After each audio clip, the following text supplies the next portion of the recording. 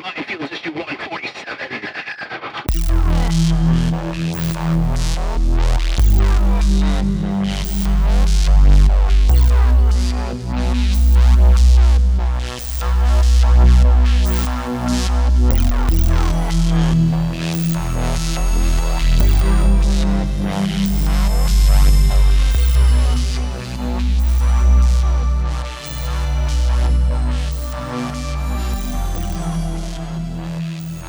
Guys, welcome to Minefields. It's been a hell of a week. One. Oh, we ain't even started yet. Sheesh. I know, right? This is gonna be an expensive podcast. Quite a lucrative podcast for Mr. Tony Morales. Good to see you, man. I might get my giant size X-Men one today. I know, right? At least put a down payment on it. And things are good, all things considered. Freaking had my first day back at work after the incident. So we'll get into that, obviously. How bad did it hurt? How about you? Well, I'm fine. I'm doing just fine, but you took a chair shot to the back of the head. Yeah, that was unexpected.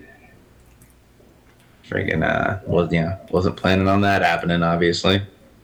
You know, the life of a commentator normally does not include chair shots No, it is to the not. back of the head, but you know, I guess when the opportunity arises.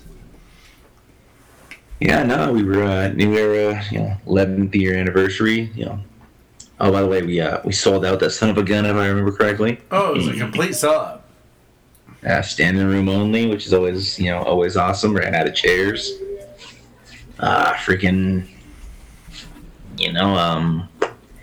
We had a segment right before intermission where they were going to basically do the sentencing for Dr. Silver, who had his license revoked by the Colorado State Board of Pharmacy and was arrested for I can't remember the exact terminology, but basically mental manipulation and malpractice. Yeah, in general, that sounds like a solid one. We'll go with malpractice, and turns out he was found guilty, and the decision was overturned by the judge, who, unbeknownst to everybody involved, was former 5280 champion Caleb Crush, who had a new, somehow even douchier attitude, and ended up putting some poor a lawyer through a table. Me being the stalwart do-gooder that I am, since I have apparently reformed my evil ways. Oh, of course. I freaking went to check on him. Dr. Silver decided to say some business for himself. rather inappropriate things to me.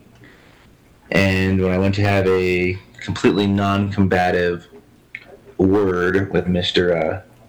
Silver, since he's no longer Dr. Silver, since his license was revoked, Mr. Crush took liberties and ended up hitting me in the back of the head with a steel chair. So that was a whole lot more than was expected, obviously. Freaking. Did you even feel it? Obviously you did. I'm talking about like... It was a chair beside the back of my head. I'm talking in terms of the actual wound. Oh no, it was instantaneous. As soon as the chair connected with my head and I fell, freaking, I could feel the pool of blood already flowing. Jason Noel came out for the rescue. That was awesome. Yeah, good old nice guy Jason Noel. Freaking a long time friend. I've known him since he started. We used to tag as the 303 Fight Club back in the day. Nice. So, always good to. I didn't know it at the time, but gave me enough time for the referees to carry me to the back and for somebody to call an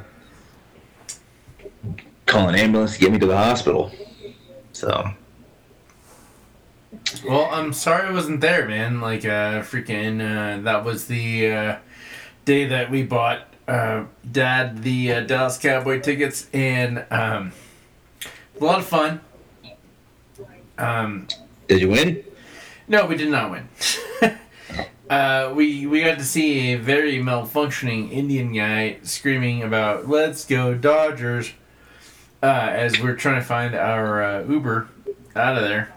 Oh wow! But the rest of the time, I gotta say, the best part about it was, like, I want to say, like, we're sitting there chilling, eating our hot dogs, drinking a beer. It was the first time I ever hung out with my dad. Really? I mean, like, him and I have done stuff together before, like, in terms of, like, we moved that tractor. It's always work. This was the first time Gotcha. I've ever hung out with my dad. And it was amazing. Like, no, I got it. No, I got it. No, I got it. And he was just chilling. We took some selfies. I don't even know how to freaking put it in perspective. Like, this was literally the first time I've ever hung out with my dad. And no one can ever take that from me. And it was wonderful. And then, of course, we get back to New Era. My best friend's fucking cut open. And, Yeah. everyone's like, we wanted to text you, but we knew you'd freak out. Like, alright. Is he okay? But we got everything done. Yeah, I'm fine. Staples are itchy, man. Yeah, no. Biggest thing is I thought it was only. Lady at the hospital said it was only gonna be 6. It's 9.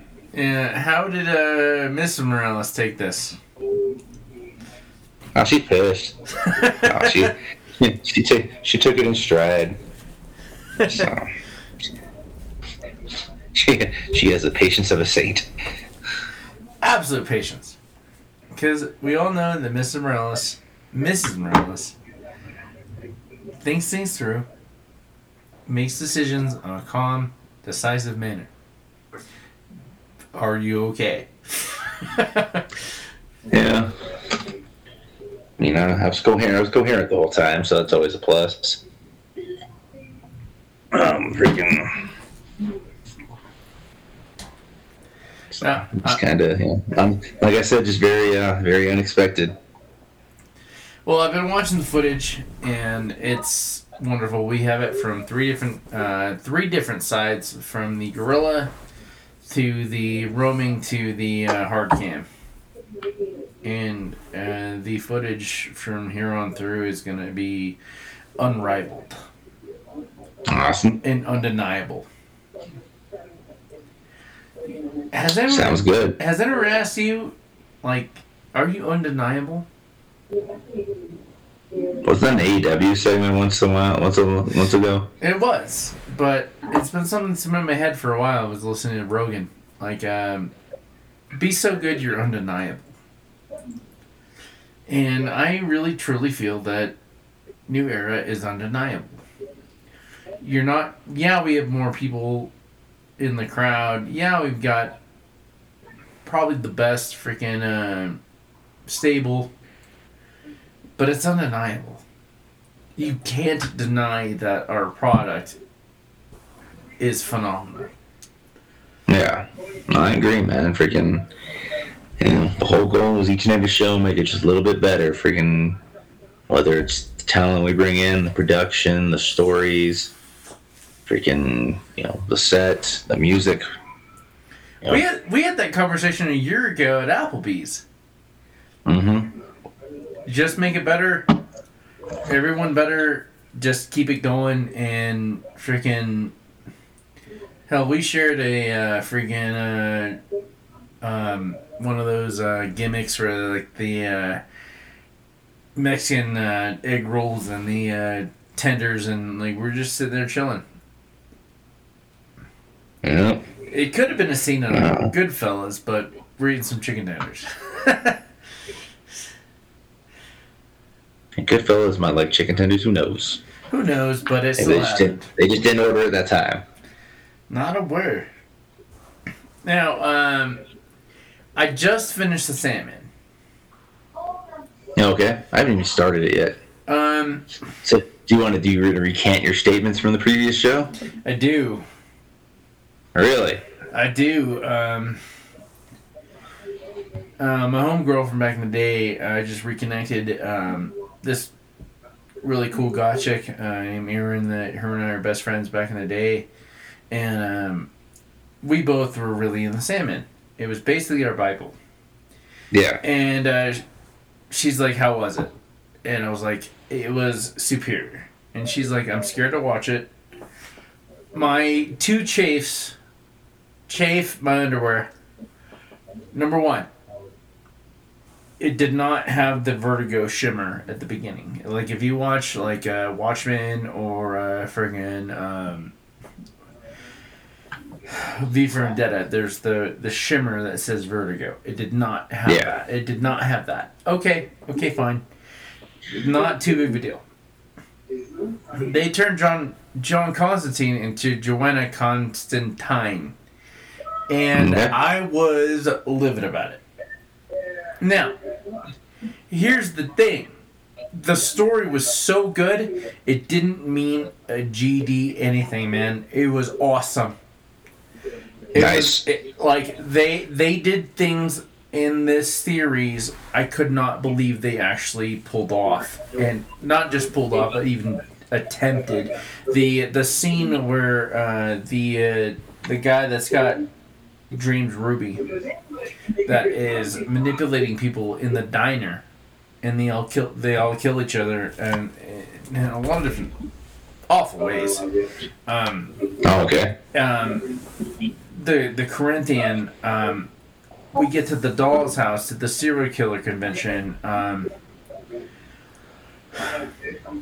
the little things that they changed were so good. I didn't care.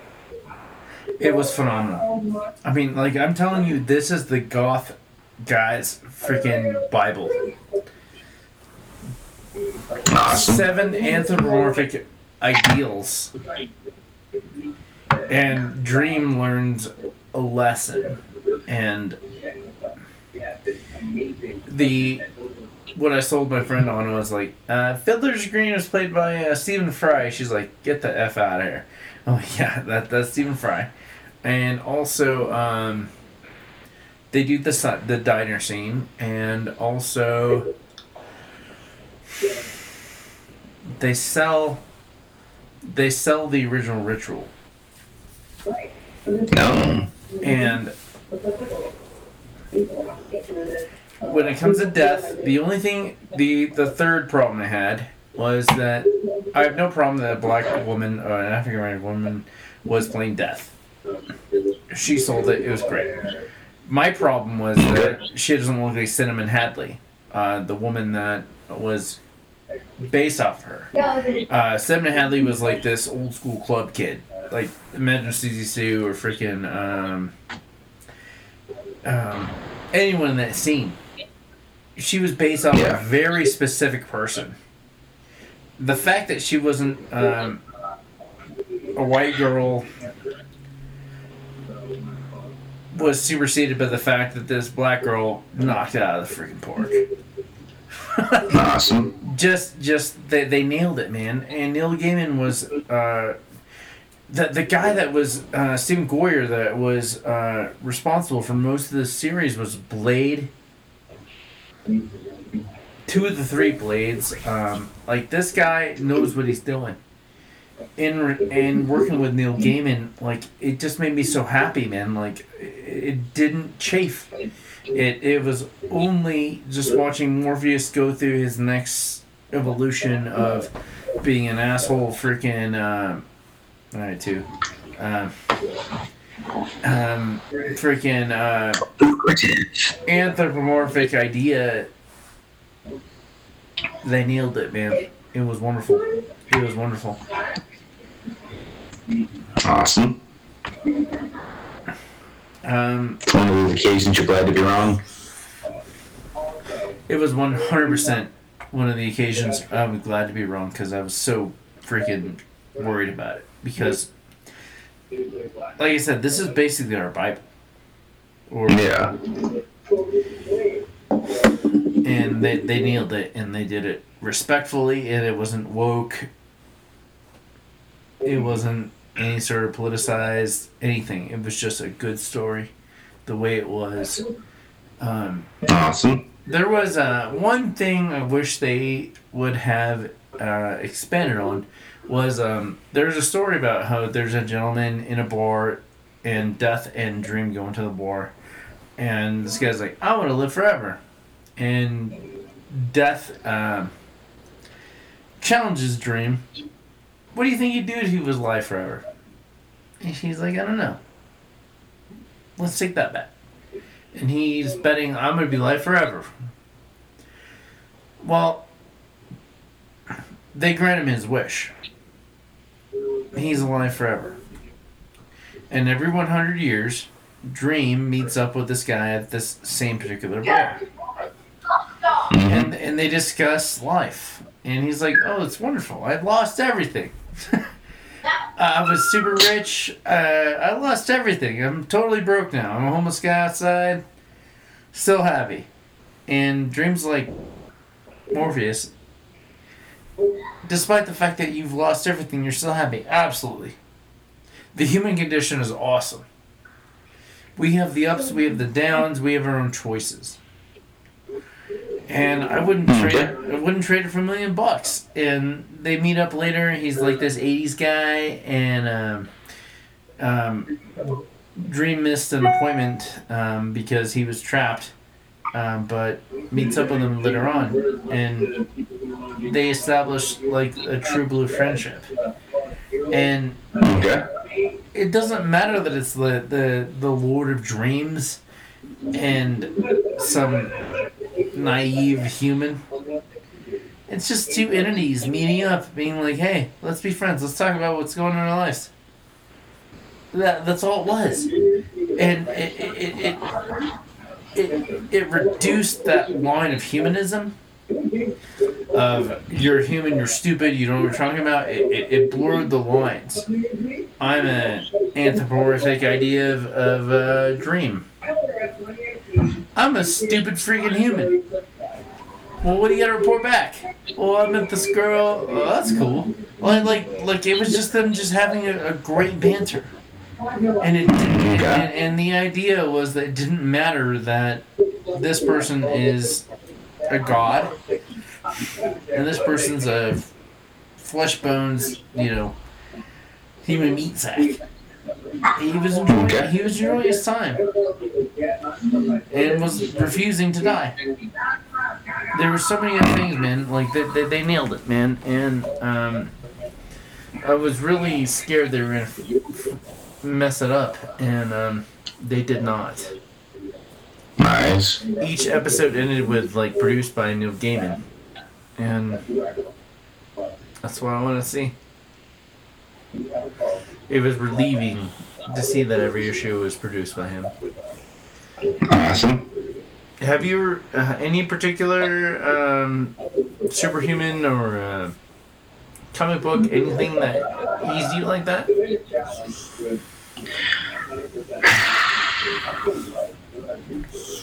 No, like you said last time, I think the only thing I really went into super nervous about was like the first Suicide Squad movie, and yeah, it is what it is. Freaking. But yeah, no, man, I'm just trying to. Yeah, no, I mean, I'm really kind of more into the more popular stuff. So it's like I don't have anything like really kind of like that I have that's really super.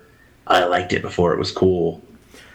I don't know. So like maybe if they did like a Noctera, which I think they're I think they said they were just talking about doing it at some point.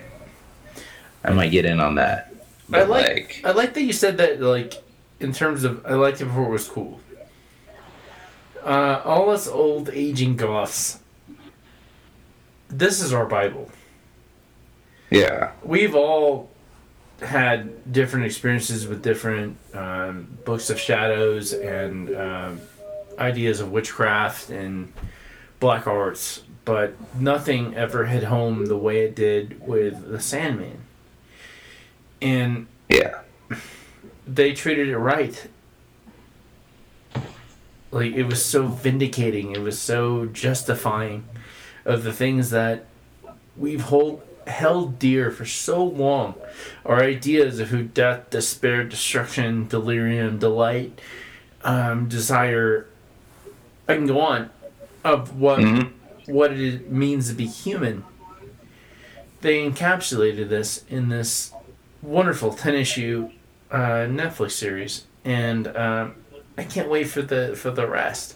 Like, for example, over my bed, I have effigies of the Endless, of all of them, Okay. including a few extras. Like I've got the Corinthian, I've got Joan Constantine, but my effigies of death and desire are not what others would anticipate. Like, I could easily have Sam Keith drawing of death, or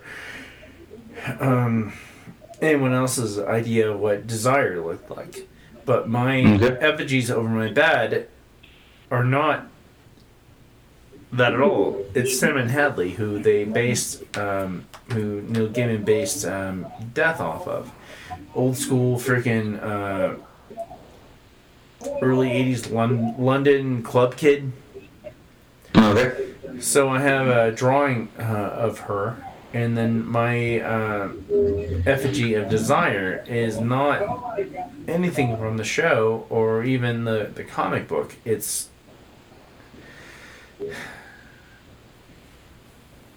Anne from the Eurythmics. Okay. It's Annie Lennox. Yeah. And the person they played the Desire was very similar. I want to say it was like a cross between Annie Lennox and freaking Ellen Cummings. It's a trans gentleman from UK that knocked it out of the park. And it didn't, Awesome. it didn't matter.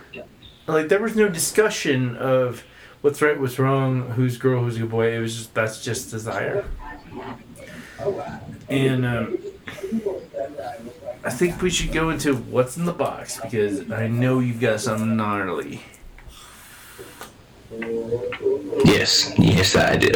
What do you I've actually been got? playing into the.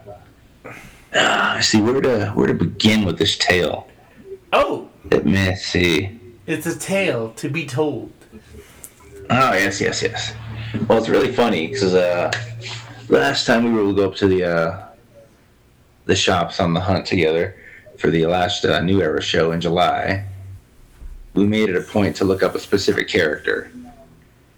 We look up Crush, Oh. and we were able to find that first appearance. You know, and you were able to find the first print as well as 2 second prints.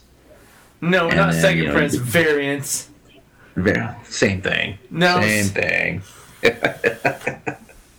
What'd you get?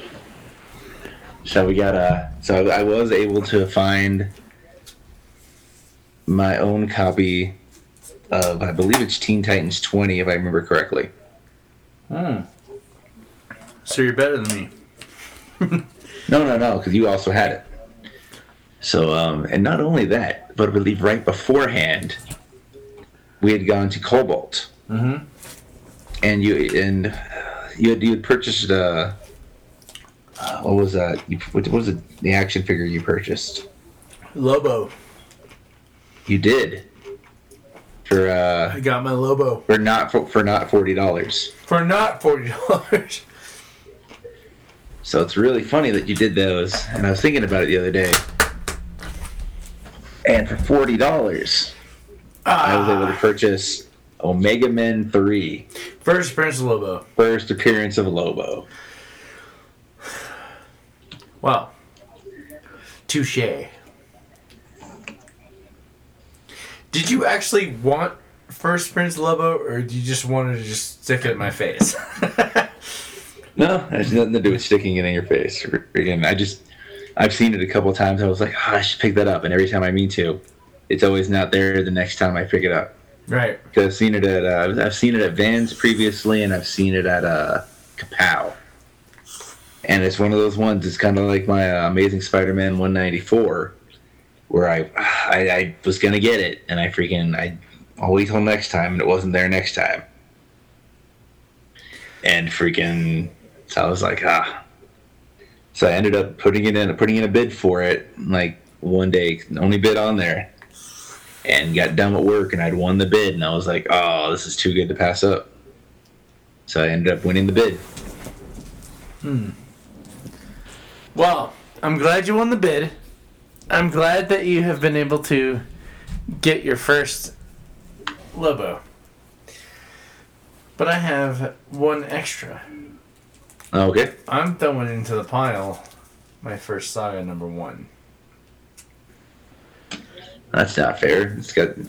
Somebody scribbled on it. Somebody scribbled on it. Signed by Fiona Staples herself for Joshua Michael. Now, at least you get your own name right when you freaking get stuff signed.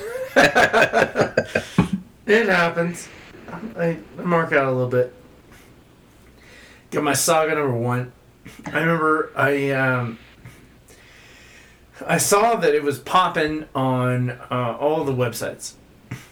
All the rag sheets, like, this is the best comic ever, like, make sure you get it, and head over to my local at the time over at Speaking in Norman, Oklahoma, and got 2 copies of it.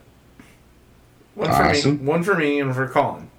And I called Colin, like, hey, I'm getting you Saga #1, and he's like, I don't know what that is, and I don't care. I'm like, dude, this is not doing the image thing where, like, you always have to buy the #1. Mm-hmm. But this is awesome. Well, I thank you. And I will never give that to him. I will never give that to him. Like, he wrote it off. Like, Fiona was such a sweetheart. I'm so excited about just to meet you. Like, Saga is one of the best comics I've ever read. I mean, like, she let me mark out, man. Totally mark out. And she was such a sweetheart. Give me a hug. To Joshua Michael, and P.S. Screw Colin. Pretty much, man. Like, he doubted it. We've had so many. You and I have had so many conversations. Like, don't fall asleep on this book. Cool. Yeah. I'm listening. He fell asleep. Man, that happens. So if I have to, if I lose my job, I will sell one of those books. Gotta give you at least a couple months' rent. Yeah, of course. 100%. Maybe a bit more. Who knows? Who knows? What do you got? We got a lot this week. This is very bat heavy. Oh yeah. I've got quite a bit this week, man. Like I didn't expect quite so much. It's been like I said, it's been kind of a nutty week overall, and I didn't pick up my comic books till the other day, so I didn't have as much time to read as I would have liked. Well, I want to start with Predator. It's not even Batman. I know. You're just like Bat heavy week, and then you're like, oh, I gotta start with Batman. No, we're starting with Predator. Predator #1. Marvel picked it up. When it comes to Predator, it's never personal. It's just the alien shows up, wants to hunt ahead. Okay, fine. We have our new heroine. And we've discussed this many, many times. Don't just make a woman character to be a strong woman character just cause. That's not what happened here. We've got Theta, who is part of the party that is inhabiting a new planet, and her dad's brains just bop explodes. Oh, jeez. Everything is high alert. We're like high theta, and she is 100%. She's killed 16 predators. It flash forwards to the future. Really? It flash forwards to the future. She's killed 16 of them. And she's looking for the one with the missing talon. She's looking for the one that killed her family. It's personal. I mean, like, I really liked... I mean, like, I kind of thought that the Predator in LA story was kind of silly. Okay. The Predator vs. Aliens were pretty bad. But this was phenomenal. And then Prey came out. Have you seen Prey yet? It just came out on Hulu. I have not, no. Oh, it's awesome. Kirk, our homie that sends us the stop motion action figure videos. Yeah. He's Alien Predator all the way, and he's like, it made me cry. Freaking one of the best Predator movies ever. And if you can appease an old school Predator fan that this is that good, it's gonna be good. Mm-hmm. Like if they're okay with it, like RoboCop fans or freaking Terminator fans, like there's so many different freaking comics about them or stories, but that's just comics. Yeah. But if these guys are like, yeah, sign me up. He's off the chain on it, and freaking we got this new Predator comic book from Marvel, and it's personal. Theta is hunting the one with the missing talon. She's wearing the vestiges of the Predators just as in hunting in general, and she almost doesn't make it off of the last planet she's on, because she resembles the Predator that was hunting these people after she killed them, and it's personal, and I love it. It's never been personal with Predator. It's never personal with Alien. It's been personal with Terminator. You know, gotta find John Connor. Yeah. Freaking. She doesn't care how many predators she kills. She's looking for the right one, and she's on the hunt, and I have to respect it. like she kills one of them with a sword, not a machine gun. Cuts this guy's head off clean, and we get what we get, and I'm loving it, man. Just looking for a holy grail. Looking for that grail, man. Why did I fucking... Oh, damn it, 3. Yes. One more. One more. I did the math the other day. We're up to I owe $48. Really? Yep. Wow. How much on my side? Like 3? No, I owe you... No, you've only done 1. And that was before we even started recording. Yep. China says X-Men is on the horizon. And we're getting there. Little by little. But I can cash that. I can cash that in right now and get a freaking first issue freaking... Get like a first appearance of Havoc for that. You can. Might look into that.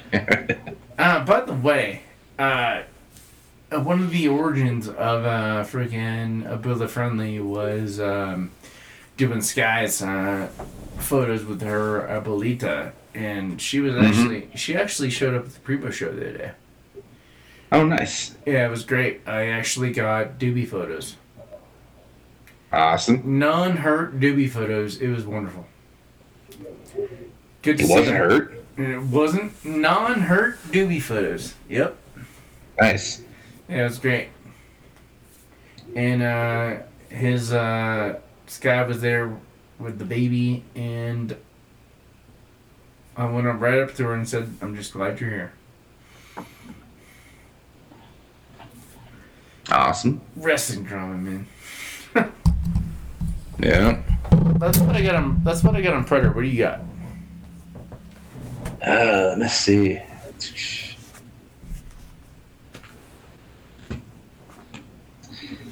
Let me go into Batman the Knight, 8 of 10. Ooh.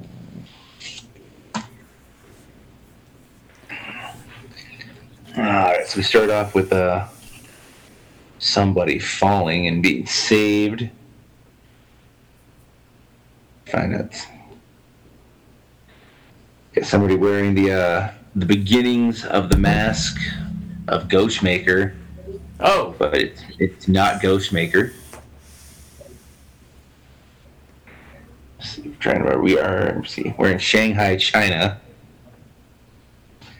and somebody's been murdered, and they're learning.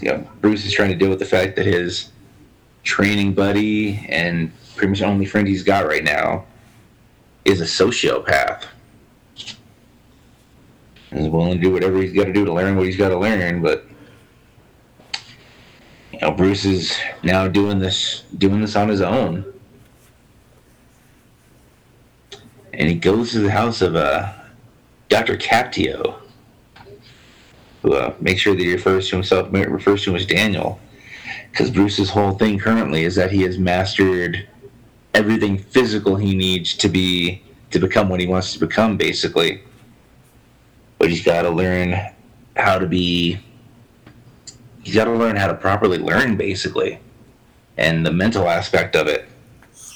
So he goes and tries to find this Dr. Captio, who is basically the world's smartest man, and learn how to properly acquire knowledge and how to get past the mental blocks of pain.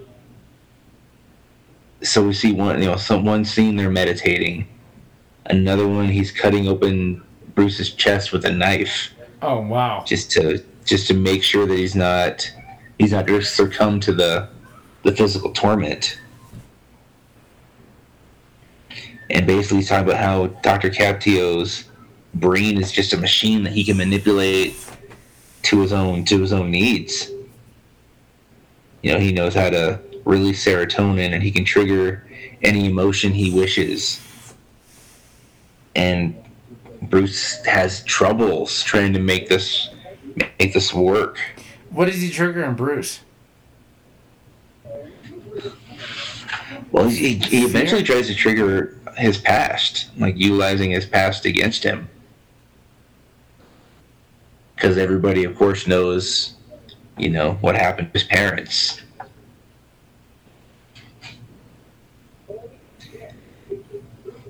And he talks about how Dr. Captio says that the problem with it is that at the end of the day, everything is meaningless.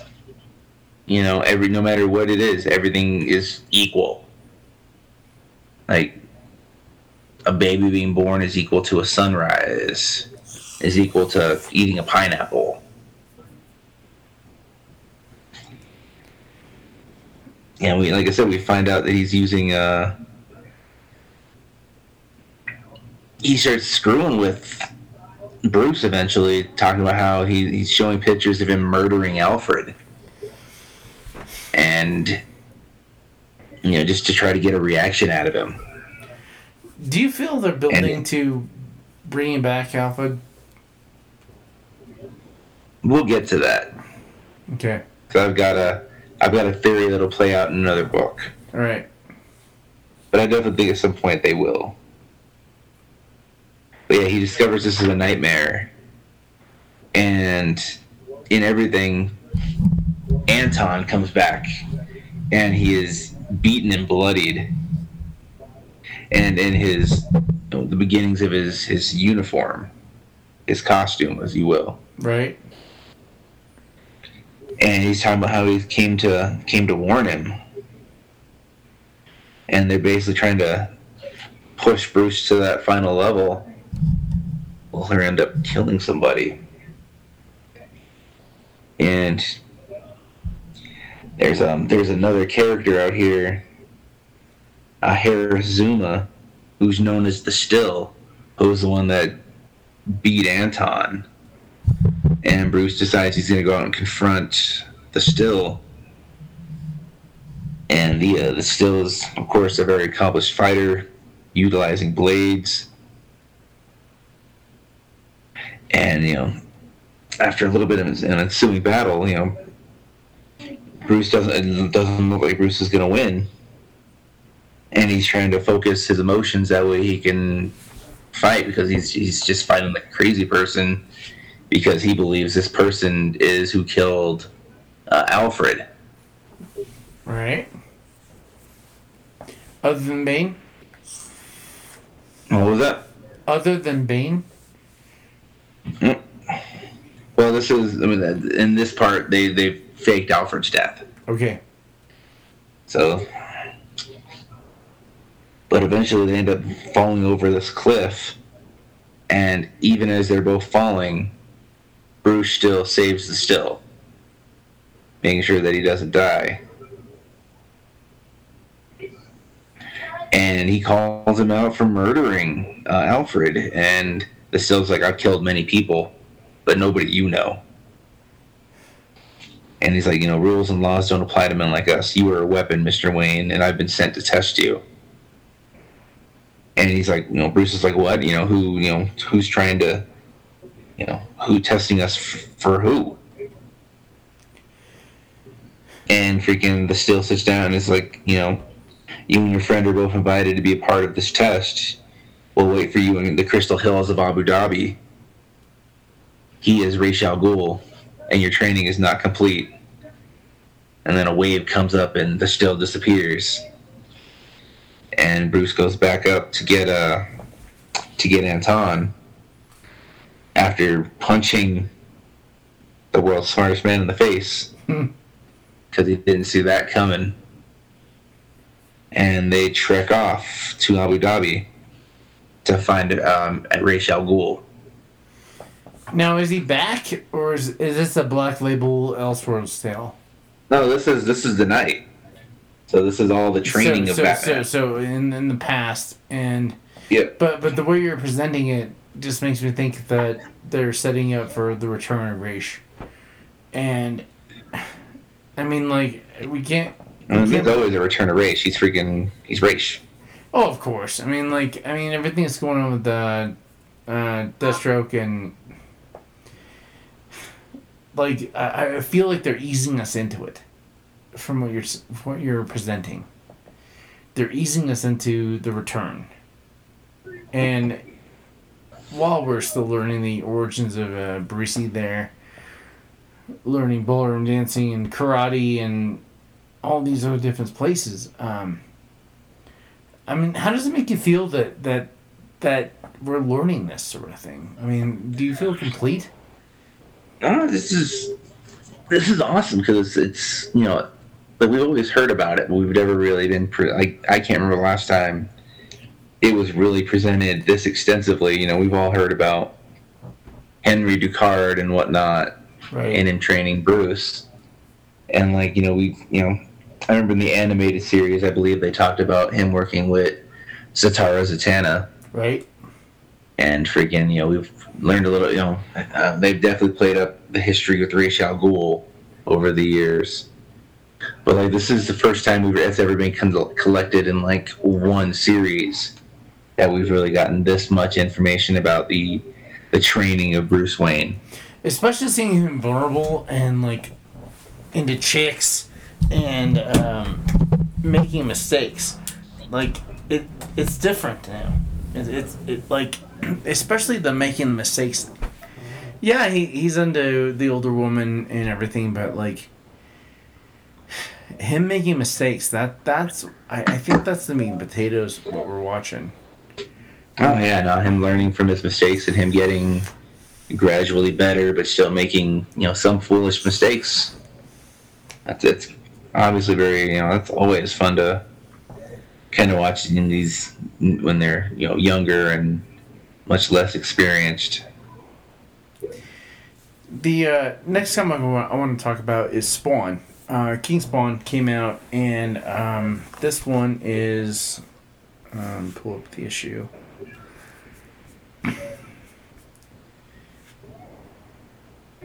This is King Spawn number 13. Spawn has always been on the side of right and wrong. Mostly on the side of right.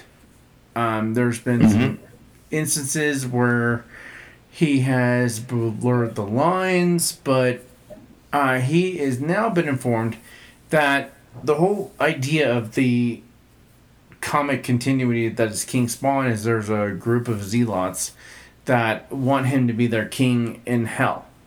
They want him to. He killed Malbolgia in issue number 100 and the Death of Angela issue, and there's been no one else on the throne of hell. Now, when he blew his head off in 184 or 185, it locked the dead zones, which were the places where the people from heaven and hell couldn't arrive on Earth. These places are now locked, and the throne is empty.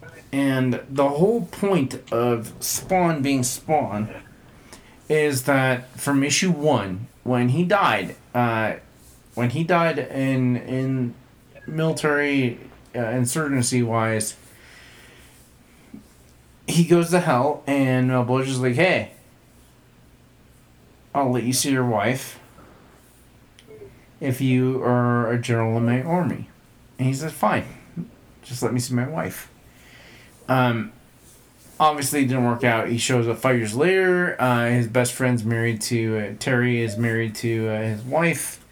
Terry is given the daughter that Al Simmons could never give, Wanda. And we're like 4 years ago, Wanda was killed. And now what's being promised to him is like, take the throne, open the dead zones, we will give you a sacrifice from Lord Gaia, because Wanda's body is in the green zone. In a separate, like I don't even know how to describe it. Like, just like, imagine if you were the vegetarian freaking heaven or hell. She's in Fiddler's Green, and we can restore her. Just open the dead zones, and he's known that for like 2-3 issues, and now we've gotten to the point where he is like, screw it, I want my wife. And I will do anything required. Good, bad, evil, I don't care. Yeah. And that's where we land on this issue, is that the Zealots are getting what they're getting. And I don't know how to take this, because it's been 30 years, man. Freaking since Spawn came back for his wife. And now he's got the choice that bringing her back is going to be tiresome, it's going to be sacrificial, and he doesn't give a GD at all. And now we're landing on him being like, screw everyone, screw everything I've ever done, I want my wife. Yeah. I don't know how to take it, man, because for the years, like, it's always been like dealing with Wanda being gone or him not having any sort of access to Wanda. Yeah. But they're building the story in the sense that it's all about a woman. Not that that's bad. I dig it. But still, right back to it's all about a woman. It's Trojan Horse. Yeah. It's freaking Greece. It's Troy. Like, he's got supernatural powers, but all he wants is his wife back. And I'm really loving it, because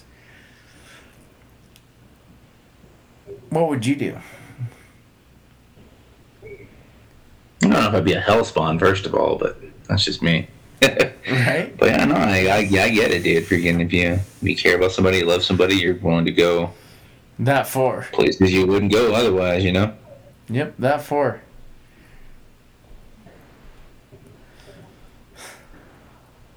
You walk in a new era and you find out your best friend's freaking been cut open in the hospital, and someone tells you to calm down. There's no calming down. There's no calming down. This guy means everything to me. Tell me everything. He's fine. Get your freaking hands off me.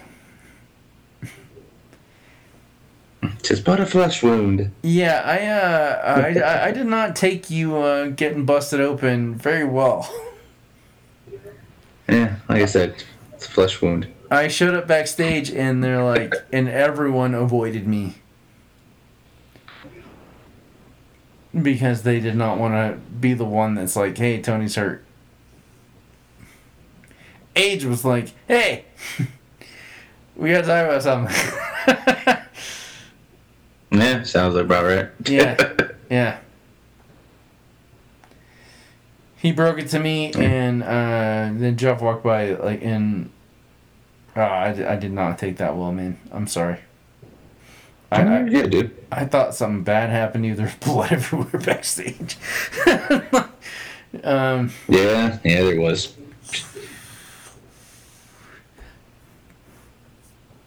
But, reviewing the footage, it was awesome. Could have known my untimely death was awesome. Your untimely death was pretty cool. Sounds about right. It just confuses me when it comes to Spawn because it's been 30 years. It's all about Wanda. It's still all about Wanda. Mm-hmm. They've done multiple issues where it's about the Cyan and the twins and Mamone and multiple different people that are biblical or in some sort of I'm involved in what's going on in terms of Spawn, but it still just boils down to Wanda, the wife. Yep. Can you blame him? No, like I said, freaking after 30 years, what else are you gonna do? Shoot. Right? Help me out with this one bad day with the Riddler, man, because this was a challenging raid, and I really enjoyed it, but at the same time, it was definitely challenging in terms of, like, they went back and forth. It's the first one bad day. We're gonna be getting 8 of these. So, but yeah, no, we started out with the, a young man by the name of Edward. Or we don't start with him. We started out with this guy leaving work because he's just trying to get home to his wife because his trying to figure out if his little girl wants to play soccer or not. And as he's working his way down to leaving work, the Riddler just comes up behind him and shoots him in the head. No jokes, no riddles, no nothing. Yeah. And just looks up with a card for the Batman, literally stands there until freaking the police come and pick him up. Did you have a problem with that? In terms of old school Riddler? I mean, in terms of, like, him just murdering somebody? Like, I've never seen him as a murderer other than the way they presented him as the Zodiac in the latest Batman film. Yeah, no, it's... Yeah, I think we'll get to this part because I'm like, let's get through the majority of it first, and we'll go into personal opinions from there. Yeah, of course. That I got a bit to say on this one, and he's sitting here talking to Jim Gordon, and he just like the Riddler's always been the smartest guy in the room, which has always been his MO. And he's over here talking about how going into Jim's past and screwing with him. bringing up stuff from the Killing Joke, and he's like, "Did you ever really think that Joker was smart enough to put that together? Like he was really a planner?" And he's like, "No, freaking." And Riddler basically confesses that he's the one that gave the Joker the idea for the entirety of Killing Joke. That it was all the Riddler the whole time. Oh, that hit hard.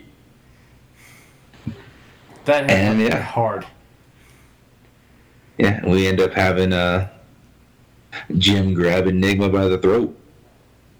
And Enigma just talks about, he just, moves on talking about Sergeant Essen from year one. The woman that he cheated on Babs and James Jr.'s mom with. And freaking just, they're bound and determined to prove that, like I said, Riddler's not only the smartest guy in the room, but proving how valuable all that information is. And we get these constant rewinds into Enigma's childhood, where his dad is in charge of this, appears to be like a university. And Edward is a very gifted young man who works his way onto the university, but unless he's perfect, his dad beats him. And he's getting a 92 on this test, and that's still not good enough for his father. And he just mentally and physically abuses his son for this. And the thing is that he would have had a perfect score on this test, but one of the last question was a riddle, and he wasn't prepared to answer a riddle.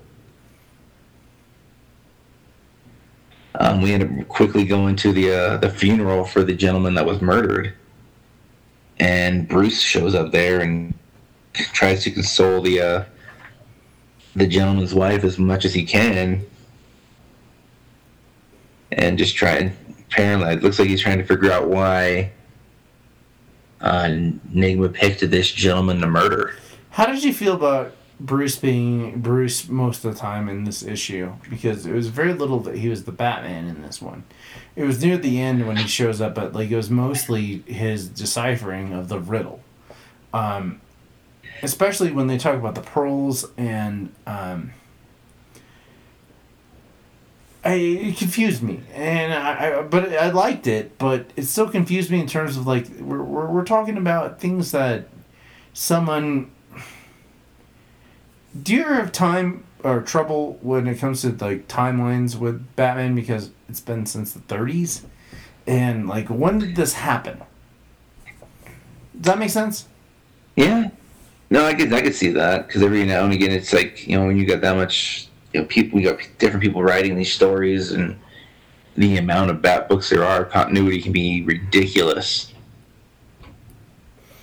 with these kind of things. But Bruce was true blue on this one. He was really trying to help. Emotionally. He actually opened up, and I think that's my favorite part about this book. And I was confused about what these One Bad Day books would offer us.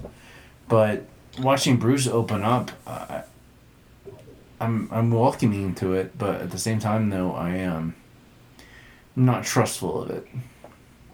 Yeah. No, I think legitimately. I think they're freaking. I think he's legitimately trying to help this lady, but at the same time, he's also trying to get information as to figuring out why this guy. We end up going back to to Enigma's childhood, and he's taking another test, and there's another riddle at the end, and freaking. Funny enough, it says "Riddle me this" on it. Oh, yeah. Which, of course, is an homage. And he ends up going and talking to the teacher later. And he's like, the riddles, they aren't fair. And he's like, yeah, and the whole thing about it is with this teacher's trying to not only get him to He's like, anybody can regurgitate knowledge on a piece of paper. Oh, He's of like, course. the riddles are designed to make you think. But that's the whole joke, is that you got to figure out. You can't just know the answer. Like, you've got to think about it and be like, what works. And then we go back to him in his father's office, and he pulls out a gun and puts it to his head, and he pulls the trigger. And, for the gun's empty, obviously. And then he just puts the gun down and, prepares himself for the beating that is going to come. And, like, this teacher seems to really care and, like, is trying to make him think. But friggin' he doesn't realize the pressure, the outside pressure that Edward's going through at the time. And sadly, for some reason, he never thinks to ask about it. And then we go to the prison, and there's a film freak in there, and he ends up murdering himself in his cell because they made a bet between him and the Riddler, and he lost. But still not the end. Yeah, nuh-uh. Batman's. I mean, like the makeup scene, putting the hat on, adding to the suicide, but what am I? Like, it confuses me in terms of what the purpose of the entirety of the One Bad Day is. They have to be intertwined. It can't be a simple origin story of the worst day that caused this to happen. How does it intertwine? Oh yeah, I mean that's probably not gonna get to read the other books, but I mean there's just a lot of it. It's very intense. We go back. He confronts the teacher again, trying to get him to stop doing the riddles. That way, he's got a shot at getting he's making his father happy. And then he ends up cutting off all the fingers of one of the guards who tries to give him food. And all the guy wants is another riddle for his kid. Right. It just keeps getting darker and darker. And I don't mind that. I just... the line in the sand to me is Andrew Kevin Walker, who did like Sleepy Hollow and 8mm and 7 in terms of the scripts. But those had endings and beginnings, but this does not. It's adding to the origin of the Riddler that hardcore, because we've had it when like he's like controlling the plants, and I mean there's been a lot of different things where he's been in control, but not like this. Yeah. Not like something relatable when you see him being beaten by his dad and neglected by his mom. I mean, literally, like she don't give a crap, and I don't even think she. Well, that's the thing. She's not even there, as we find out later. Yeah, exactly. He's that's. I think that's all on his dad, though. Like, I don't think that's nothing to do with the mom. We'll get to that in a bit, because Batman goes and finds Riddler's dad. And he just talks about how his son's an idiot. Like, his dad, for what it was just, he was talking about how his son was gifted and how he was meant for great things. And at the end of the day, this is what he does with his life. Like, that's, he was, I think in his mind, he went out of his way to make his son the best he could be, but in the end, he ruined him. He did. The boot to the head. Yeah. The boot to the head just shows it. I mean, like. Yeah.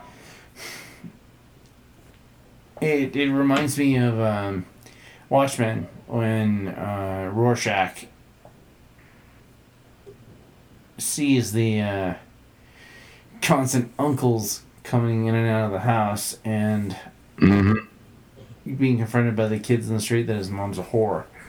And he just loses it.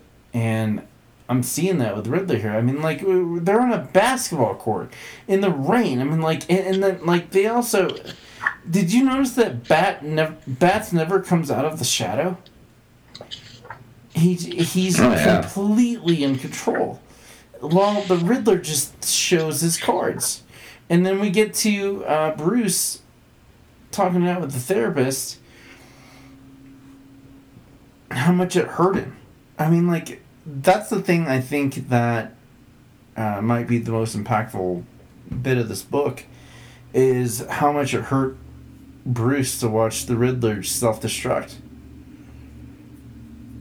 Yeah. I mean, but how would you react if you were confronting your at the moment greatest enemy, and he's trying to play basketball with you, and you're just staying in the shadows? He's showing you all his cards. He's just losing his mind, like, and you're just beating him with your words, and then you gotta, like, talk to a therapist about it, and, like, one of the things that, like, really impacted me on this was it really upset the therapist. Yeah. Like, she's I don't know, like, calculating or understanding the incoming of what's being thrust at her at the same time. And wait a minute. You mean to tell me you killed this person for this and that, and he's not even telling her he's the Batman? Yeah. Like, I like, the worst person I feel for this one is the therapist. She's like, how is she gonna go home and everything's okay? Encountering Batman, like, kind of telling her what happened after what he just went through with the Riddler. And I guess this is what I was questioning when it came to One Bad Day. Remember, like, we're totally psyched, like, you know, the origin and whatever happened, and I was all about the Clockmaker and Clockmaster, and no, this went way deeper. Yeah. This hurt.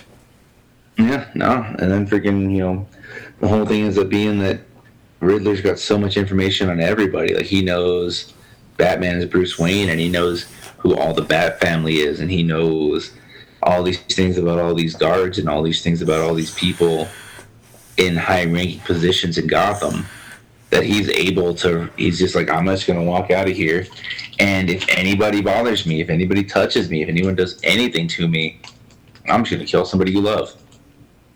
And just screw with you, Batman. I'm going to turn around if you do anything to me at all. You punch me, you come looking for me, anything. I'm just going to kill somebody because I can do it and you can't. That will be And nice. You won't even know who they are, but their blood will be on your hands and you will have to live with that. Well, they certainly started this off really right. I was expecting something predictable, but the way they got psychological in this one, man, like, kind of, like, it actually took me 2 days to read this book. Yeah. The way it messed with me personally. Not that I have too many things to relate to what the Riddler was talking about, but I could picture what he was doing, and I can picture the scenarios he was putting forth, and it's worse than what's going on in the news right now, man. Like, that's what's happening in Gotham. Yeah. What are your final thoughts on it? I don't know. It was all right, but it wasn't like, it was a good Riddler story, and it was a serious take on the Riddler, which is cool. But on the other hand, it was a complete and utter ripoff of freaking Killing Joke. Not only did Riddler take credit for it, but there was a lot of similarities, and at the end, we got the same thing, where did Batman, did he not? Did he kill the Joker in Killing Joke? did he kill the Riddler here? Right. Like it's a lot of the same stuff. A lot of the we had the same kind of flashbacks and the same kind of colors, and like it could be a bit of an homage, but on the other hand, it could be a complete ripoff. Like normally, I'm not too freaking heavy on that kind of stuff, Right. but like this one, it had so many similarities it bothered me. Like I could see where they just took Killing Joke, And man, switched a couple of little things. It was more about Batman than Jim Gordon, and you switched out the Riddler for Riddler for Joker, and freaking you got the story. I can see that. And like I just like it was still a Riddler story. Like the use of the information is really solid, but like Batman just standing there and letting him hang out in this hotel room afterwards and letting him walk away in a car. Like, come on, it's freaking Batman. He would have figured it out. Yeah, and like I like the aspect of the Riddler freaking dropping the riddles, because he freaking if I drop the riddle part, then it's something new, and freaking the Batman is I can't get him to maybe I can make him change because I changed. But like, I mean, that's the whole joke, is that the biggest riddle of all is how to get freaking Batman to break his one rule. No killing. Which would go into playing with the Riddler, in the Riddler's hand. Because then even by losing, he wins. So I guess that part of it would make sense, but like overall, it was just kind of a rehash. Like it really just it kind of came to me like a rehash. It kind of came to me like they just switched enough to make it original. But like you ever see Free Guy? Yeah. The freaking Ryan Reynolds movie? Yeah. How they freaking took the world that the two people had made and put Free City over that. It's nonstop rehashes. Yeah. Yeah. That's the same kind of effect I got off of this. Was that they took the Killing Joke and just put this whole thing over it. I mean, even the title "One Bad Day" is a blatant homage to Killing Joke. Yeah. I'm like, that's a hard... like I dig it, but on the other hand, I'm kind of like, I like it, but I didn't like it as much as I was hoping I'd like it. It's definitely a harsh biscuit to eat without water if you're at Popeyes. The rehash, I can see what you're talking about. They got deep with Riddler, but I think it's an injustice that they would explore the Riddler within the rehash of the Killing Joke. And most people don't understand the Killing Joke. I mean, like, you can say it's the definitive origin of the Joker. You can say it's the definitive what happened to Oracle. Which you should, actually, because it was... I love the fact that Alan Moore wrote a story so good about the Joker that it's considered the absolute, this is the origin of the Joker. Yeah. And to rehash it is definitely injustice. I mean, like, we should have had something better. You're right. You were completely correct. We should have had something better. No rehash. Give us something better. Like we're paying like what, $8 for these freaking issues. Yeah. And give us something a little bit better than a rehash or something similar. Cause we're looking like if you're buying Black Label, you're looking for something deeper than freaking Batman knocking someone out or solving the crime of the week. You're looking for something way deeper. And no. Let me ask you something real quick. Please. What's your favorite Riddler story? My favorite Riddler story is the one that Snyder did with Coppola with the plants. I say like 8 years ago. Oh, okay. And only because there was the riddles were part of how the plants grew. Mm-hmm. Riddler's never been my favorite anything ever. Yeah, and that's kind of what I was getting at is really like how many great, like Riddler's always a part of great stories, like the War of Jokes and Riddles or freaking Long Halloween Right. or Hush. He's always a part, but he's never the focal point. He's never ever. Like we've never for all the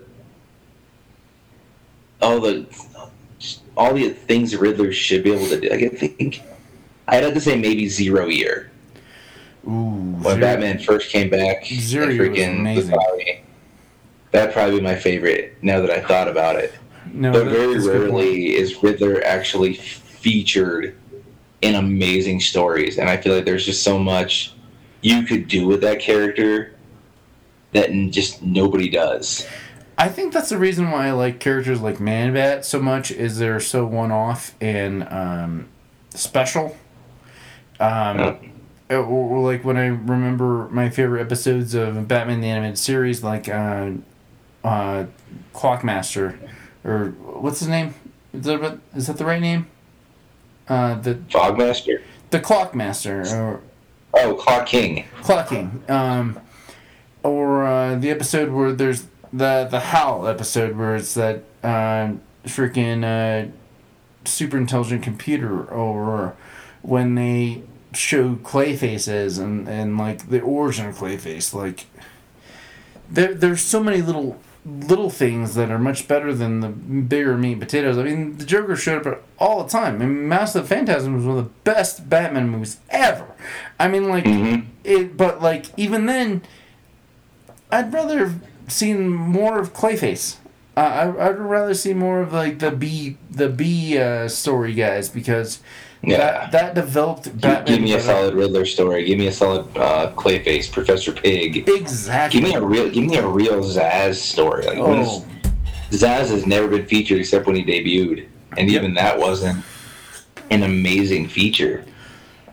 And the best we have of Zaz is the freaking the massacre at the orphanage during freaking Nightfall, and that wasn't that important because like buying that comic book, like I remember buying it and I was like, okay, great, I'm getting to Bane, but like we're not exactly where we need to be. But in hindsight, it was something a little bit better than I should have anticipated. But like, this should have been something a little bit more insightful. Yeah, just I would have loved for something a little more original. Like it wasn't bad. It was, like you said, it was thought provoking. Like it's interesting to see what made the Riddler in this and for Tom King, but like it just kind of came off a little derivative. Yeah, 100%. But still can't complain. It's still good. I mean, like, do you ever feel guilty that we focus so much on the Bat? No, I mean if it's good writing, if it's something, it's all just stuff we want to talk about, whether it's necessarily good or bad. I agree, and that's what I want to talk to you about. Was that for anyone that's listening? We've got a lot of listeners. We're not focusing on the Bat just because we like the Bat that much, but the Bat stories are just superior. For the past freaking 3 years, we're getting with Tinian, the Closet. I mean, like, there's so many things that's going on in Gotham. I mean, like, we got to do Nightwing next. Yeah. I mean, like, honestly, like, I enjoy Nightwing because I imagine I'm Nightwing and you're Batman. I'm taking care of Bloodhaven, Bleeding Heart, and you've got way bigger problems. But the way you and I operate, I'm telling you about what's going on in Bloodhaven, and you're telling me what's going on in Gotham, and what's going on in Nightwing. To completely go against what I just said, it's better than everything else. Yeah, no, it's been a solid run ever since they got rid of ever since they brought back Dick Grayson and got rid of Rick Grayson. Oh, poor Those ones were tough. Yeah, those were tough. I was reading this yesterday, and I got to tell you, I went to a Subway by my work, and I got the best customer service I've ever gotten at a Subway. My sandwich was absolutely delicious. They had the best sweet tea. And awesome. I got to sit there and, like, I got to tell someone about this Subway.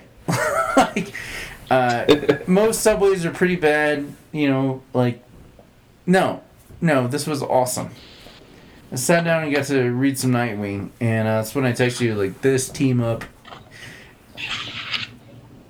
is awesome.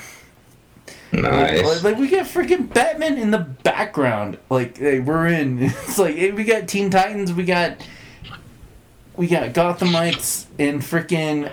the Bat Family, Teen Titans, yeah. B-Titans. All the friends are here. We got a caper that we gotta pull off in 4 stages and all at the same time to not make sure that Blockbuster doesn't figure out what we're doing. And yep.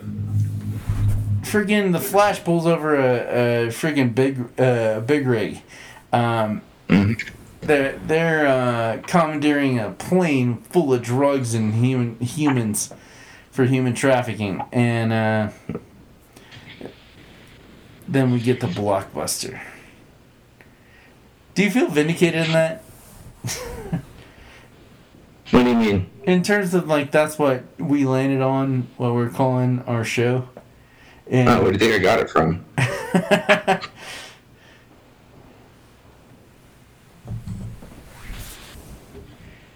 He stomps Dick. He stomps him. I'm not sure if that's a boiler friendly, but we'll let it slide. I didn't say anything bad. He said he stomps him. But you're right. You're right. That's pretty bad. It's pretty bad. Boiler's definitely chuckling or shaking her head. So this guy stepped on this guy. Yep. And he ends up knocking out Dick right there in this burning building. He's about to crush 2 little kids' heads. Yeah. But yeah, we got that's Blockbuster's revenge is to burn Haven to the ground, which is where Dick Grayson put all his money into that Alfred left him. And he goes in to save these 2 kids that Blockbuster is going to murder. And instead he lies down for Blockbuster to step on him and knock him out. Because to save these 2 kids. And Blockbuster figures out that he's Dick Grayson. And the next issue is called Secrets No More. Do you think it's a death sentence for Blockbuster that he knows that Dick Grayson is Nightwing? He's gonna try, but I mean, no. Blockbuster. This has been a huge arc for Blockbuster. So. No, I mean for Blockbuster in general. The fact that he knows that Dick is freaking Nightwing is that it's the coup de grace. Like the next issue, like we're gonna see the death of Blockbuster because there's no way he can continue. No, we very well could. Because on top of Blockbuster, we remember a couple issues ago, Blockbuster beat the snot out of freaking Heartless. Kicked him out of a building. He kicked him out of a building. It was wonderful. He did, and he got up and walked away. And he's apparently at least partially cybernetic now, almost like he's died before. Right. So you ready for my fantasy booking? Please. So remember how we talked about how Alfred eventually has to come back? Yes. What if he comes back and he's heartless? I'm gonna hang up on you. Just saying. I don't. Wow. It would be the complete opposite, which would make sense. But at the same time, like, how dare you? Just saying. I dig it. Wouldn't be the first time he's come back as a villain. Yeah. Especially because of the way he was treating the homeless kids. Yep. All And right. who, like I said, who has a bigger heart than Alfred? All right. So he comes It's back as. always been his big thing. All right. So he comes back as Heartless. So what's his end game? Because we don't know Heartless end game yet. He's just stealing hearts, and he's got that room full of hearts and drawers. Yeah. What's the end game? Maybe he needs him to live. We don't. I mean, that's what it looks like. And when maybe the cybernetics take a lot out of him. I don't appreciate how right you are. If I'm right, though. No, you're pretty. If I'm right. He's got to. Like it's at least an idea. No, it's perfect because they have to bring Pennyworth back. It's a trope that we can't. How long has it been? 3 years? Since 75, and they're in issue 126 now. Yeah, they got to bring. So 50 issues. They got to bring him back. Yeah. And he is bald. So it'll be like I said. I think we might find out at issue 100, but we may or may not. Because that's the thing, is that freaking Nightwing's not a. Nightwing doesn't have an extensive rogues gallery. No, he does not. Not at all. He's got the superfluous, the freaking like fringes when it comes to anything that's like a trope. Batman has it all, but Bloodhaven, like the worst we had that's happened in the past couple of years is the Penguin dying. No. Well, that's the thing. I mean, when you really look at it, like we always talk about how Batman's probably got one of the most extensive rogue galleries in all of comics. Bigger than But a lot of the Spider-Man. people a lot of the others around him, the Bat family, don't tend to have a huge amount of, top tier villains to choose from. Which, let's move on to Flash, because when it comes to rogues galleries, I was really confused on this one. Because we had so many different multiverses in this one. The kids... It was only 3. It was only 3, but, you know how much I hate freaking time travel. Yeah. The kids find the Batman version of Flash. We got the... The Night Flash. Night Flash. We got the freaking Mad Max Flash. Mm-hmm. And then the other one, I don't even know how to say that one. Did you... That one just kind of seems like a mid-90s Flash. Yeah, it's a Flash, but it's not really a Flash. Yeah. Especially in terms of what we're dealing with now, and in terms of what's going on with the latest crisis. How'd you feel about this one? Yeah, it was a fun little Flash story. Like, it wasn't like they're basically 3 little stories in one. They're all trying to find the actual Barry Allen, and freaking. Like, it was fun. I like the little twist that they were running from Night Flash, and turns out Night Flash is actually the hero, and the kid that was trying to help them ended up being the bad guy. That was a lot of fun. That was hilarious.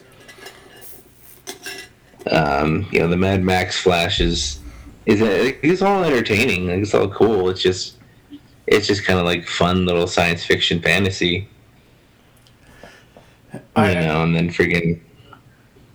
Unlike the Flash TV show where I'm very anti Iris West, freaking I liked the fact that Linda came in and was actually able to help.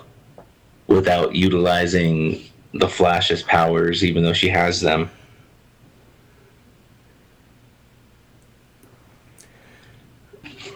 But yeah, they end up finding the right Barry finally, and the only thing I really didn't like about it was how quickly, once they figured out which Barry was their Barry, all of a sudden he automatically knew where the Justice League was. Oh yeah, Like it was a little too easy. I know where they are. Yeah, we did too. We found out last freaking Crisis issue that they're all alive in different realms, but do what you gotta do, bro. Like, Yeah. And like I like the fact that he's like, I'll go save him, you guys save the world, and they're all like, okay, we're gonna do this. But like on the other hand, it was like, oh, that was like, okay, he woke up. Oh, hey, I know exactly where they are. Cool. Like, I mean, it was fun, dumb fantasy. So I like it, but like it's just they could have put a little more thought into like, oh, hey, this is where could they be? Oh, let's think about this. Oh, I have an idea. I wanted more action. Like we've been spoiled for the past like 2 years with the Flash, maybe 3. There wasn't that much action. It was a lot of. One of your favorite, and you sold me on this, is the fact that the Flash should be a freaking crime investigator. We need to have more detective investigating on this, and it was like, oh, hey, oh, that's you. Oh yeah, that's me. You're right. It is me. Yeah. We need more of that. I mean, but then like we also got the Dr. Fate issue, which I've read that comic probably like 30 times, man. Like I go to that when I need to just calm down and realize that I have no absolute control of my life, and I read that comic all the time. And it's so perfect. Like, he's pointing at you. Dr. Fate is pointing at you. And we've been spoiled for a while, and this did not hold the par. But still the same writing group. We don't know where they're going, so it's not right to judge anything right now. Yeah. Plus the fact that at the end of the day, it's part of a crossover, and freaking, you kind of got to fit into your role in that. Right. It's a crisis. There's a lot of crises. Yeah. I believe this is currently the 8th crisis. Because I have 6 of the other ones all completely, and the 7th one I'm like 1 issue away from being done. Did you finish reading Final Crisis with Grant Morrison? Not yet. I've got to get the. I'm looking for the Alex Ross issues of part 6 and 7. Dude, that's the juice. The only variants I'm gonna throw myself in on. Oh, I'm sorry. What did you say? Is Alex Ross variants. Alex Ross is the exception to the rule. All right. I will let you. The only variants I will purposefully allow in my collection. I will allow you to enjoy these variants. Oh, I didn't ask for your permission, sir. Oh, I wasn't given it. I'm just enjoying the fact that you are enjoying. I'm just saying, sometimes you gotta make exceptions for the best. And the variants I collect, well, that's neither here nor there. I would just can't wait to be like, just give me that variant, baby. Oh, that'll never happen. This is purely for that Alex Ross goodness. Oh, I understand, and I want you to enjoy that Alex Ross goodness. And in a year, we're gonna have a different conversation. Oh no! Oh no! This is one and done. No, it's not. This is a one and done. Alex Ross variants. What are you gonna do when you're reading Vampirella and Dawn and you've got a freaking Linsner variant? When have I've got one set of Dawn comic books back in the day. Mm-hmm. I even tried to help you find freaking Cry for Dawn #1, and you were like, I need my money for Comic-Con. No, we found the Crypt of Dawn, and I already had that one, but I appreciate that. But what I'm trying to say is, once you go variant, you're done. You didn't even get a good rhyme out of that. You should have at least got a good rhyme. Once you go variant, you go back to black. No, I got nothing on that one. Like, once you go variant, and the variants are painted covers and freaking sketch, and yeah, they're a little bit more special. Yeah, like I said, it's Alex Ross. I understand. That's it. Flash was good. Freaking Spawn. Spawn for the past 20 years for me has been just like so superfluous. Like, just reading Spawn, just read Spawn. Mm-hmm. But now they're getting into like real true blue stories and making it even better. And that will happen to you when you get the Alex Ross cover. Like I said, just getting one and done. It's okay. What do you got left, man? I'm out of gas for the night. Freaking. Alright, let's finish up with some Marvel. Actually, Let's do it. got an X-Force 30 over here. Oh yeah. So this is you got to start out with Wolverine having to go at Krakoa, trying to find out where Kid Omega's at. He ends up cutting down a tree. Professor X shows up behind him and being like, what exactly did that accomplish? Did you at least get some stress out? Because Krakoa is an entire island and you took out one tree. You're going to take out all the trees? And Wolverine's just like, I just want some answers. We end up going to this random gentleman in the North Pole who was apparently a hunter, and he kills a seal just to, use it to, for food and then for bait, as he ends up killing this gigantic ice bear. And he ends up killing the ice bear and cutting off its skin and cutting it up for meat, because that's what he's hunting. And inside the stomach of this bear is the head of Deadpool. Oh. And we find out that this hunter is none other than Kraven the Hunter. All right. I'll bite. So we're going back to Krakoa, and X-Force is meeting. And we apparently have new members, Deadpool and Omega Red. Awesome. And Omega Red turns around and throws Deadpool out of the meeting as quickly as he can, because Deadpool's really annoying. Just a little bit. Exactly. So they end up sending the team out because these mutant haters in Utah are protesting, and they have Angel. And they end up cutting off one of his wings, and there's this random Elvis impersonator in front of one of the portals that they transport out of. And he's like, my prayers have been answered. It's him. It's really him.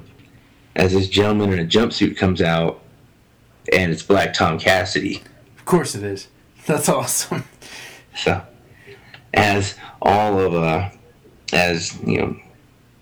Black Tom and Domino end up saving Angel and getting him out of Utah. We find that Omega Red and Deadpool are up in the North Pole, and they're looking for the mutants that are being trafficked. We'll go with that. And Deadpool is still being super annoying, and Omega Red ends up killing him, or not killing him, but cutting off both his arms and stabbing both his swords through his chest and leaving him there to die. That makes sense, and I'm really happy that old Arcady like gave us all that freaking conscience to be non-Deadpoolish. Yeah. So as he's sneaking onto this boat to stop the traffickers, this bear comes up and is about to eat Deadpool. So obviously this is beforehand. Of course. And Arcady is going out of his way to just killing everybody on this boat, freeing the hostages, and Deadpool's being eaten. And we're later in northern Siberia, and at this bar, and all these people are talking, and in walks this guy with this bear fur over him, and it's Kraven the Hunter. And he sits down for a drink, and this guy is talking about mutants and how they've beaten death and their political muscle and all their powers, and that mutants have basically become the new apex predators. Oh, I love it. And then Kraven the Hunter stands up and says, "What did you say?" as the issue ends. Wonderful. And very well, it looks like Kraven might start hunting mutants. Well, where do you start with that? I mean, like, what are you going to hunt? Freaking Blob? Are you going to start hunting Gold Balls? Or are you going to start straight off with Wolverine? Because Kraven hunting Wolverine is the end-all, be-all. There's no reason that there would be anything before that. Yeah, that's got to be the ultimate goal. I think, obviously, we're going to start with members of, X-Force. That'll be, like, between him, Omega Red, Domino. I kind of feel like he's going to start with Black Tom possibly, just for the idea of Black Tom running from Kraven the Hunter. I'm just happy Omega Red's, like, in the story that's not, like, something that's, like, superfluous that makes him just, like, a psycho. There's so much more to Omega Red than most people understand, and... Well, he's another one, kind of like we were talking with Riddler, where I don't really feel like he's gotten a really solid story where you can be like, oh, that's my favorite Omega Red story. Oh, absolutely not. He's never had any of that. The best Omega Red story, I mean, obviously I'm cherished of the originals, but the last one where the 10 Deaths of Wolverine, the X Lives of Wolverine, when Omega Red is like traveling back in time, I mean, like his ruthlessness, like that's what really shined how ruthless he was. I mean, like, he didn't give an F about anything. I mean, like, he got into Yukio. Like, Wolverine almost had to kill Yukio with freaking Daken inside. And we need more of those stories, and I appreciate you pointing that out. Yeah, man. I'm not gonna lie. I hate Deadpool. Like, Ryan Reynolds in the movies, he's fine, he's cool, he's fun. But, like, legitimately, like, Deadpool in the comic books, he's kind of annoying. He's so annoying. The only time I've enjoyed Deadpool, I hated the Cable and Deadpool series. I hated the Deadpool series that preceded that, but the Deadpool series that Daniel Way wrote was phenomenal. And that was followed by the Marvel Max series that he wrote too, that was a little bit more R-rated. But that was like such a blip on the radar before Deadpool was what everyone knows as Deadpool now. But all the rest of it is so annoying. Like the jokes are so bad. Yeah. Like, I'm a purveyor of dad jokes, and I'm just like, dude. Shut up. Yeah. Not like, good. and he's not. You can't even be like, oh, I'm gonna kill. You're gonna kill him. He's just gonna come back, because now you can do that with all the mutants. Right.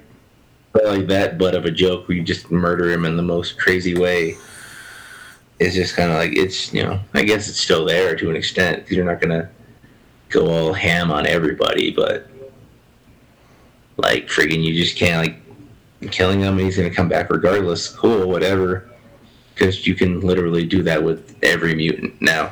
One of my favorite comedians wrote one of the Deadpool series that came out, I want to say, like, in 2013. It was, what is his name? He was in Mr. Show. He's,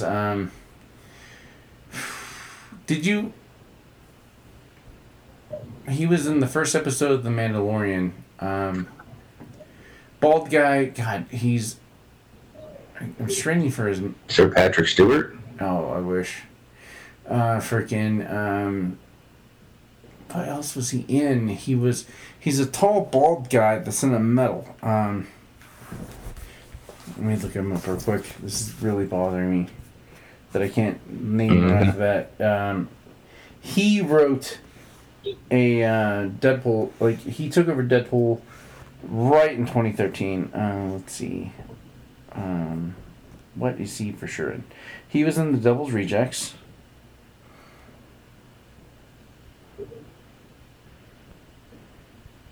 He's a really good stand-up comic. I'm getting there. Brian Posehn. Oh, yes, I know Brian Posehn. Him. Yep. Yeah, he took over He's Deadpool. on The Big Bang Theory. Yeah, he was. He took over writing for, like, I want to say, like, 6 issues, and it was right after Bill Hader in fucking 4. Sorry. More to your giant size. They did a Spider-Man story. I don't know, these comedians taking over and doing comics. But Posehn, he did a good job. I mean, like, I can't blame him. Like, he didn't do a bad job. It was more of, like, it was just too wacky. It was just too wacky. Like, Denton Wade did stories with Deadpool where, like, I mean, there was a freaking 3-issue story arc where all of the broken, like, ripped off parts of Deadpool were thrown into a dumpster, and they, like, formed a new Deadpool. And when Deadpool took over as a sheriff in the small town, when he was trying to be the X-Men trainee. Oh, okay. Yeah, the last X-Men movie. Yeah. Yeah, but it was just too wacky. It was too ridiculous. It was too... I get that Deadpool should be off the wall, but it wasn't funny. Like... Yeah. But... I don't know, what sort of comic you and I are gonna write, man? Like, freaking, are we gonna be wacky? I have a feeling... I don't know. I have a feeling you and I, what you and I are gonna write is gonna be pretty freaking dark. Could possibly be, yeah.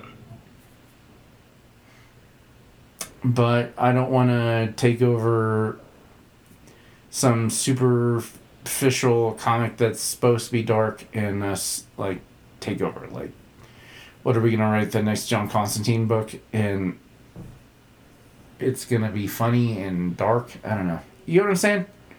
Yeah, no, it's... If you're going to do something like that, you got to figure out what you're going to do beforehand and really kind of figure out how you're going to play it up. I'm out of gas, man. Yeah, things about that time. It's your turn. All right. Well, thank you all for listening. Please feel free to tune in next week. Same mind time, same field channel. This is Minefields. This is dangerous. This transmission is over. It's over. Good show, man.